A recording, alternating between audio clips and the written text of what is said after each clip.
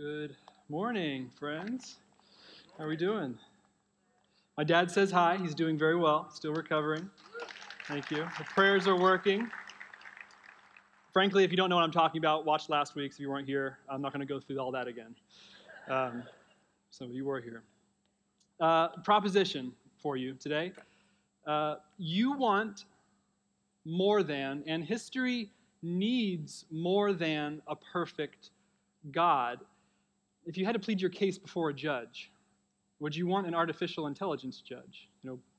Perfectly fair and binary to the law, never gets a thing wrong. Or would you want one capable of emotion and thought, careful in consideration, faithful to the law, empathetic? You don't want a perfect God. You want more than a perfect God. And history needs more. Wherever you stand and what's happening in Gaza, does it need something more than a perfect God that's happening in Israel right now? Richard Longenecker says in his commentary on Romans, he says that the righteousness of God is the thesis statement of Paul's letter. Chapter 1, verse 16 and 17. We went through this what seems like 2 years ago. For I am not ashamed of the gospel, Paul says. It is God's power for salvation to everyone who believes, to the Jew first, also to the Greek. For the righteousness of God is being revealed through the gospel. From faith to faith, just as it is written, the righteous will live by faith. One of the reasons you're not listening to someone give homily in a priestly gown today, but you're listening to someone do something like preaching wearing J. Crew, is because of a man named Martin Luther. Perhaps you've heard of him. Martin Luther, 16th century monk, professor of theology, preacher. On average, preached, I think, a sermon every 2 days for like 6 years or something. Trained lawyer, Aristotelian, philosophical expert. He's also the instigator of the Protestant Reformation. We're all here today. You have to hear Martin Luther's words. I was transcribing this, and I ended up transcribing the whole quote, so you're just going to have to deal with the whole quote, because it's that good, it's that relevant for your life. Martin Luther says to the righteousness of God, I greatly long to understand Paul's epistle to the Romans, and nothing stood in the way but that one expression, the righteousness of God. I took it to mean that righteousness whereby God is righteous and deals righteously in punishing the unrighteous. But my situation was that, although an impeccable monk, I stood before God as a sinner, troubled in conscience. I had no confidence that my merit would assuage him. Therefore, I did not love a righteous and angry God. Rather, I hated him. I murmured against him. But I clung to the dear Paul and his great yearning, and I had a great yearning to know what he meant. Night and day I pondered until I saw the connection between righteousness of God and that statement, the righteous will live by faith. Then I grasped the truth that the righteousness of God is thereby justice, whereby through grace and sheer mercy he justifies us by faith. Whose? Yours or his? Thereupon I felt myself reborn to have gone through the open doors into paradise. The whole of Scripture took on a new meaning, whereas before the righteousness of God filled me with hate, now it had become to me inexpressibly sweet. In greater love, this passage of Paul became to me a gateway to heaven. And one of the things, synthesizing that, you draw a lot of things from it. Luther says that the idea of a perfect God just doesn't do it for you. It just doesn't move the needle. You don't fall in love with a perfect God. No one loved the perfect kid in high school. You wanted to be him, but you hated him or her. You want something more, and history needs something more than a perfect God. The whole of Scripture shows us. Now, Romans 3, where we're going into today, it requires a long overdue history lesson that I put off, even in the Bible studies. But the significant question you have to ask, you don't have to answer, you have to ask when addressing Romans to have any kind of what does this mean for my life is who are the people of God? Who's the true people of God? The elect people of God. Who are they? You don't have to answer it, you have to ask it. Paul was addressing this question. That's what he wrote. Two reasons why he wrote this letter. This was the first reason. Who are the people of God? What say you, Paul? So in 49 CE, here's our history lesson. Claudius Caesar, Emperor Caesar, expelled all the Jews from Rome. His ancient historian, Roman historian, Suetonius, says the expulsion of the Jews was at the constant instigation of disturbances at the name of Christus, Latin for Christ. So the Orthodox Jews and the Christian Jews, they were called the Nazarene sect of Judaism, they were not getting along in synagogue. They had different ideas of how things were to go. So 49 CE, he throws them out. Now, here's where it gets sexy, if history can be sexy. 54, Acts 18 attests to all this. You can go look it up in the book. 54 CE, Emperor Claudius dies from food poisoning from helicopter parent mother of succeeding Caesar, Nero, who, plot twist, was Claudius's then wife. If you think ousting a Speaker of the House is cutthroat politics, I mean, you should read Roman history, the drama of the empire and the republic and that whole deal. It's like, imagine if Kevin Spacey's House of Cards had a kid with Star Wars, and then that kid grew up to have this kind of weird mid-1970s Elton John phase while at Harvard Law. That's like Roman history, as close as I can get to it. So 54 CE, the edict ends, all the Jews move back into Rome. And Roman Christianity is remarkably more Gentile in aesthetic and practice. There's a sign in South Dayton, at a South Dayton church, Southeast Dayton church, I won't mention where. It says, worship the way you remembered. Woof, right? Anyone want to worship the way they remembered as a kid? So the Jews returned, and as the great Harry Styles would say, it's not the same as it was. Synagogue, the church, was different than the way Jewish Christians remembered it for a variety of reasons, and Paul's letter indicates the major theological dispute is who are the people of God? The Jewish boundary marker people haven't been gifted the law that judges, or Gentile Christians liberated by grace, free in Christ, inclusive to all. And that is why Paul says, Ti'un, what then advantage, Romans 3, 1 through 8, does the Jew have? What is the value of circumcision? Well, actually, there are many advantages. First of all, the Jews were entrusted with the oracles of God. What then? If some were unfaithful, and their unfaithfulness will not nullify the faithfulness of God, will it? Absolutely not. Let God be proven true and every human being shown up as a liar, just as it is written, so that you will be judged in your words and will prevail when you are judged. But if our unrighteousness demonstrates the righteousness of God, well, what shall we say? The God who inflicts wrath is not unrighteous, is he? I'm speaking in human terms, Paul says. Absolutely not. For otherwise, how could God judge the world? For if by my lie the truth of God enhances his glory, why am I still being judged a sinner? And then at that point, why not say, let us do good or do evil so that good may come of it? As some who slander us allege we say, their condemnation is deserved. So I wanted to give you a couple quotes from this passage to show you how hard I worked. Thomas Schreiner of Southern Baptist Theological said this is a most difficult passage in Pauline scripture. Douglas Moo, evangelical scholar, in his 1,000-plus page commentary, if you're interested in doing some reading, says, as one sails through the seas of Romans, it is in this passage where one encounters storms. A more liberal voice for you, James Gunn, University of Durham, England, attributes the difficulty of this passage is that it's a bridge. And if you don't cross this bridge, you don't get the whole letter. You only made it, it's like, this is like the Leviticus of reading the Bible through a year. It's like you get to chapter 3 and you're like, screw it, I'm done. I'm not reading it anymore. One of my favorite preachers, John Piper of Bethlehem Baptist, claims in one of his older sermons I was going through, he says, Paul probably got in trouble here by his original audience.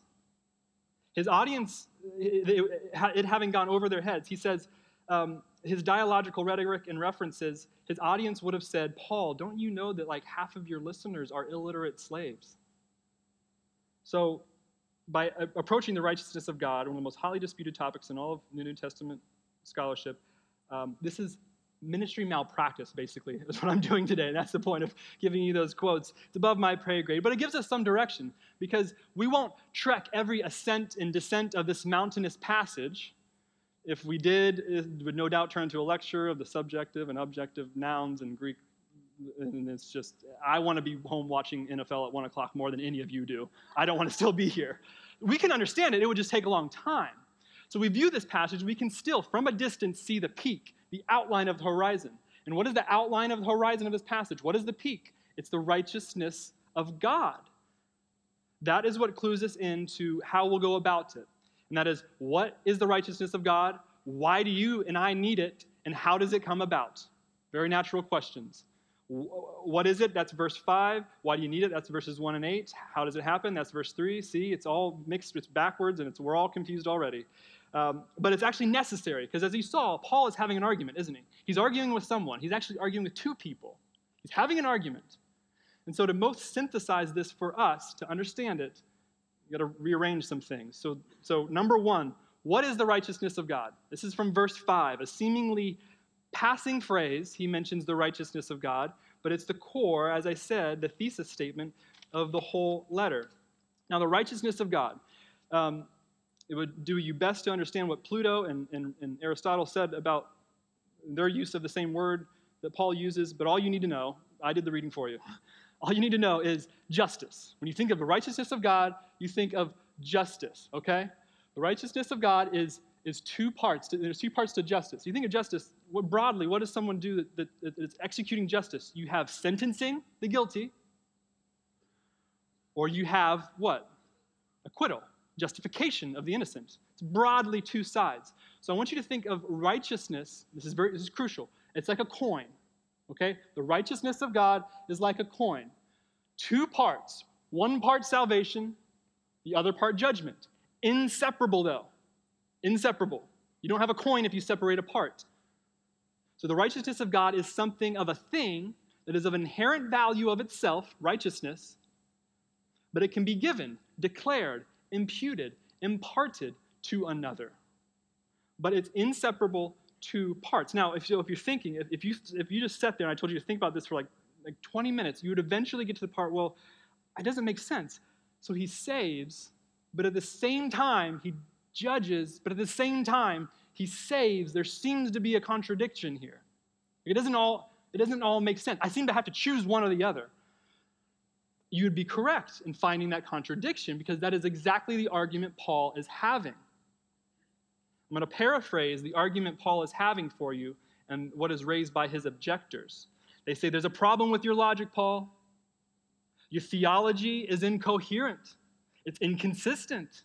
How can God be righteous if he justifies the guilty, if he saves the wicked, if he unites with unrighteousness? And we'll raise you another one, Paul. How can God, or is God not unrighteous then, if he judges the sinful people? Is God not unrighteous if he does not welcome in the refugees, victims of the sinful world? Haven't you read, Paul? The Lord says, I will not acquit the guilty. That's Exodus 23.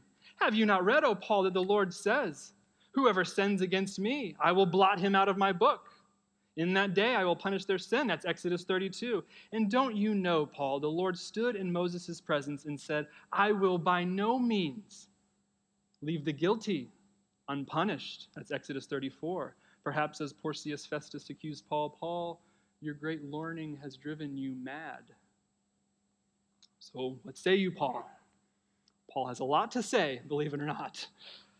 But we have to find out, why does any of it matter first before we can see what Paul says? So number two, why do you need it? Why do you need the righteousness of God? Why do I need it? Why does the world need it? Why does history need it?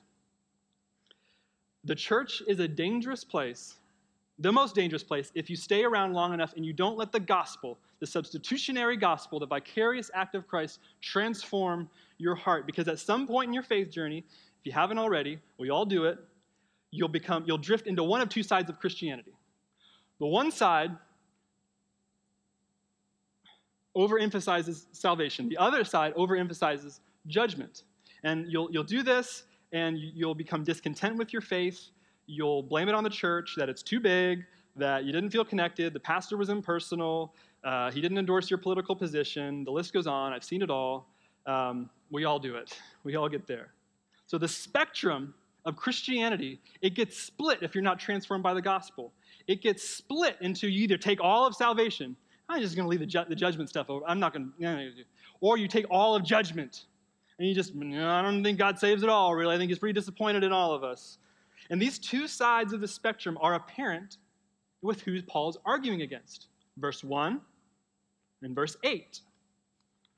So in verse 1, the first side of the spectrum, the religious fundamentalist. Does God reward you by being an obedient, morally obedient people in being excused from the judgment which was reserved for the rest of the world?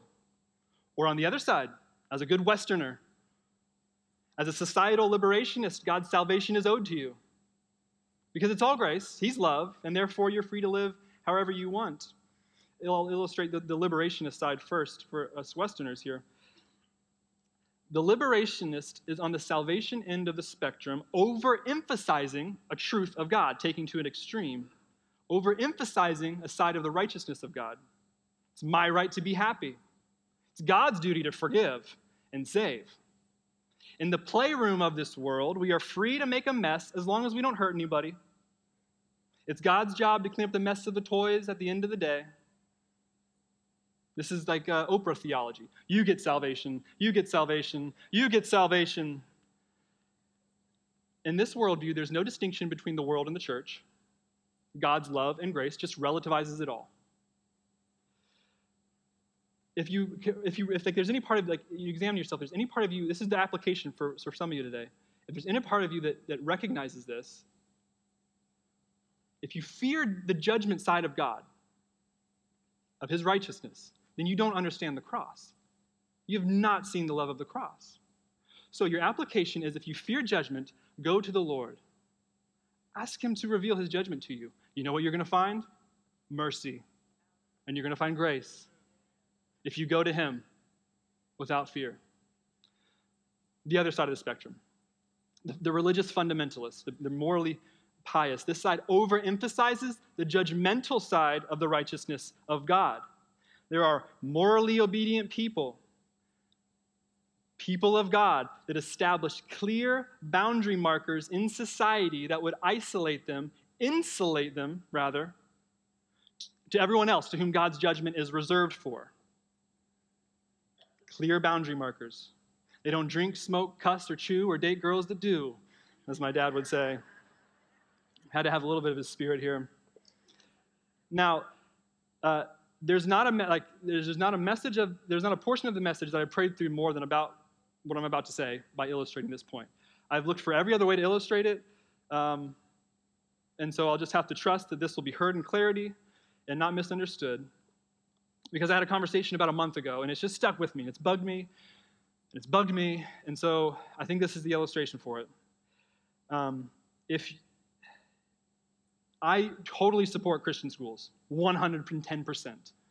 Totally support Christian education. I'm the Bible guy. I'm Bible guy. There's no Karen in this room that loves the Bible more than me or spends more time with the Bible more than me. If you put your kids in Christian schools for Christian education, because completely for the love of the Word of God, awesome. I mean, truly, I love it. I love it. But if there's any part of you that has put your children in Christian schools because you abhor secular schools, for example, that they would recognize Pride Month, do Jesus a favor, don't tell anyone you're a Christian. I'm serious. What hope does the rest of the world have if all the Christian students and all the Christian teachers insulate themselves away from the rest of the world? You see, the judgmental side of the spectrum says it's the church and the world, and that's it. They're separated. But the whole of the New Testament is the idea that we are going to Rome. We are going to Spain. It is the church in the world. And so the application, if there's any part of you that recognizes this in you, do not hear me that I'm against Christian education, community. I'm definitely not telling you where to put your kids in school. That's not my job. But it is my job to exhort you to go to the Lord and ask him to reveal what judgmental motives you have in your decision-making. Ask him to show you how to be the church in the world rather than the church and the world, and how to de-insulate your life. Now, each end of the spectrum characterizes what they believe to be the real people of God, what they to be the real expression of the righteousness of God. But if you're not convinced, there's two problems that each of the side of the spectrum have, why they fail as a worldview, as a way of expressing Christianity. And their outcome, despite being two different sides of the spectrum, their outcome's the same. Number one, the first problem. Although having different expressions and interpretations of righteousness, things being set right, things being the way society should be, they have the same different expressions, but they have the same outcome, that there would be no more opposites. Okay, no more opposites. One side says you have to have the religion of us to make there be no more opposites. And the other side says you have to have the education of us, the enlightenment of us, to have no more opposites. No more they, them, only us and we.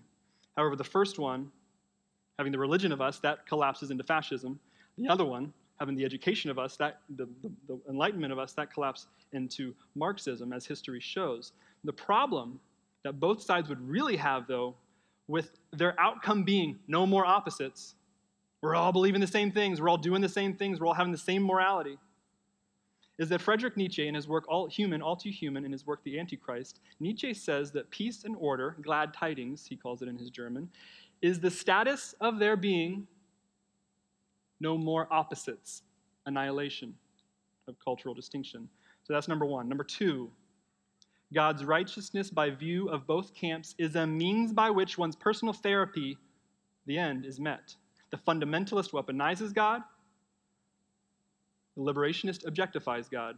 Both are not seeing God as the object of desire, an end in of himself, but as a means to ideological order or therapy. And Paul would say to this, their condemnation is deserved. So you need a third way, and the gospel is the third way. The gospel is the third way because the gospel is the fullness, salvation and judgment brought together, inseparable. The gospel, as Paul says, brings this about. And it's in the gospel that you see I romantically want more than a perfect God. And I'm grieving that history doesn't have more than a perfect God yet. It does. For those of you that read history, it seems like every new history thing you read, you just find some new atrocity from World War II, don't you, that the Nazis did. Like the creativity of evil. You just always find, you think you hear all the terrible things, and then you read a new thing. And I heard this a while back. I don't remember its source. I'm sorry. So if you're looking for my footnotes, they're not in there. In a concentration camp, the Nazis were making a demonstration to its Jewish prisoners by hanging multiple Jewish people in front of them, one of which was a young boy. And when the floor fell out from underneath the victims, they all dropped, of course, and passed away rather quickly because of their broken necks. But the young boy was so malnourished, so thin and light was his body that his neck would not break. And so the audience of Jews watched the poor child kick and swing until he could no longer breathe. And through the screams and cries of the wailing children in the crowd, a man shouted, "Where is God?" It was silent for only a moment when someone in the crowd shouted back, "He's there, hanging next to the boy." You see, the boy doesn't need a perfect God. Abstractly protects him, saves him, or abstractly punishes his torturers. He needs more than that. Should the boy come through Luther's doors of paradise and gateway into heaven, this boy needs a savior, he needs a judge, but he needs a faithful one who can vicariously, in a substitution of faithfulness, exchange his righteousness for the boy's unrighteousness. 2 Corinthians 5:21. God made him who knew no sin to be sin for us, so that, why? In him we would become the righteousness of God. All of history, all its hate, all its need, its deepest longing finds its end in the gospel that reveals the righteousness, the fullness of the righteousness of God. Christ is the clue to history. That's why history needs the fullness of the righteousness of God. How does it happen? How does this come about? The righteousness of God, this is how it happens. The righteousness of God in Scripture is always connected with God's promise. He promises, as Luther said, he promises his righteousness. The gospel comes about by the faithfulness of Christ. Christ alone is God's promise. He is the exaction, the outworking of I said I'd be here, I said I'd do it, and then I did. Verse 3, Paul notes that humanity's unfaithfulness is not greater than the Lord's faithfulness. Paul says no one can nullify the Lord's faithfulness. But Paul, his objectors say,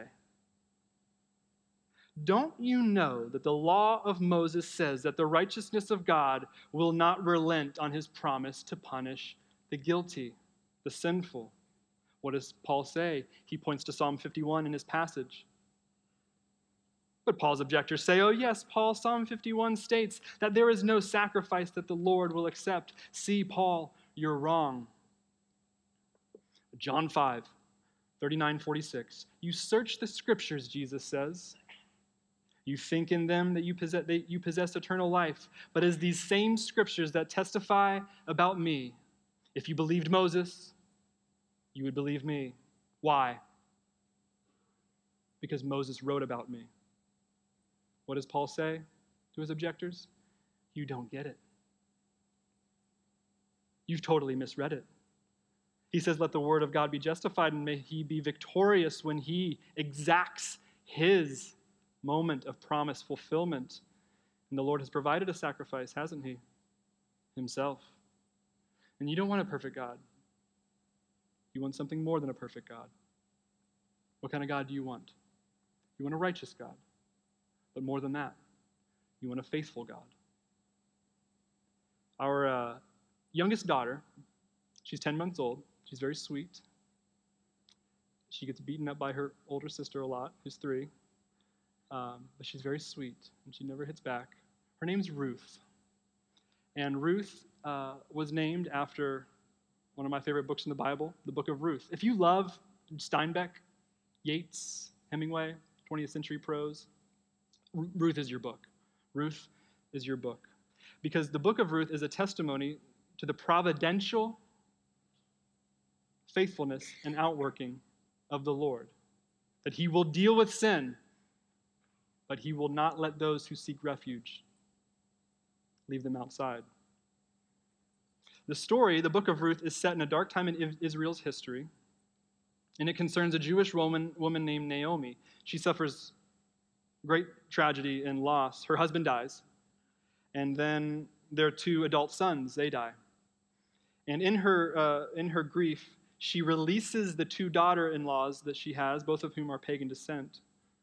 And she tells them, go find new husbands that can take care of you and give you children. And the 3 women, they grieve. There's a scene where they grieve together and they wail together. And the first daughter-in-law, Orpah, she kisses Naomi goodbye and she leaves. But the second daughter-in-law clings to Naomi, and her name is Ruth. And Ruth says to Naomi, do not urge me to leave you or turn back from following you. Where you go, I will go. Where you lodge, I will lodge. Your people shall be my people, and your God, my God. Where you die, I will die, and there I will be buried.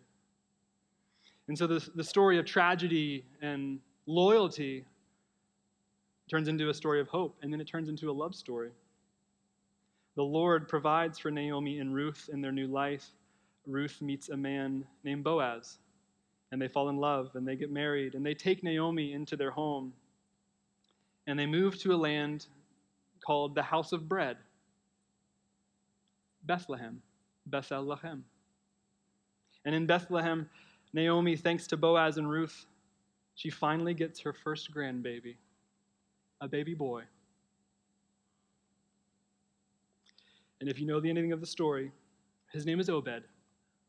Obed, the father of Jesse, and Jesse, the father of David, and David, the father of Josiah, and Josiah, the father of Jacob, and Jacob, the father of Joseph, the husband of Mary, from whom Jesus was born, who is called the Christ, according to the flesh, who is God above all, blessed forever. Amen. You don't want a perfect God, you see?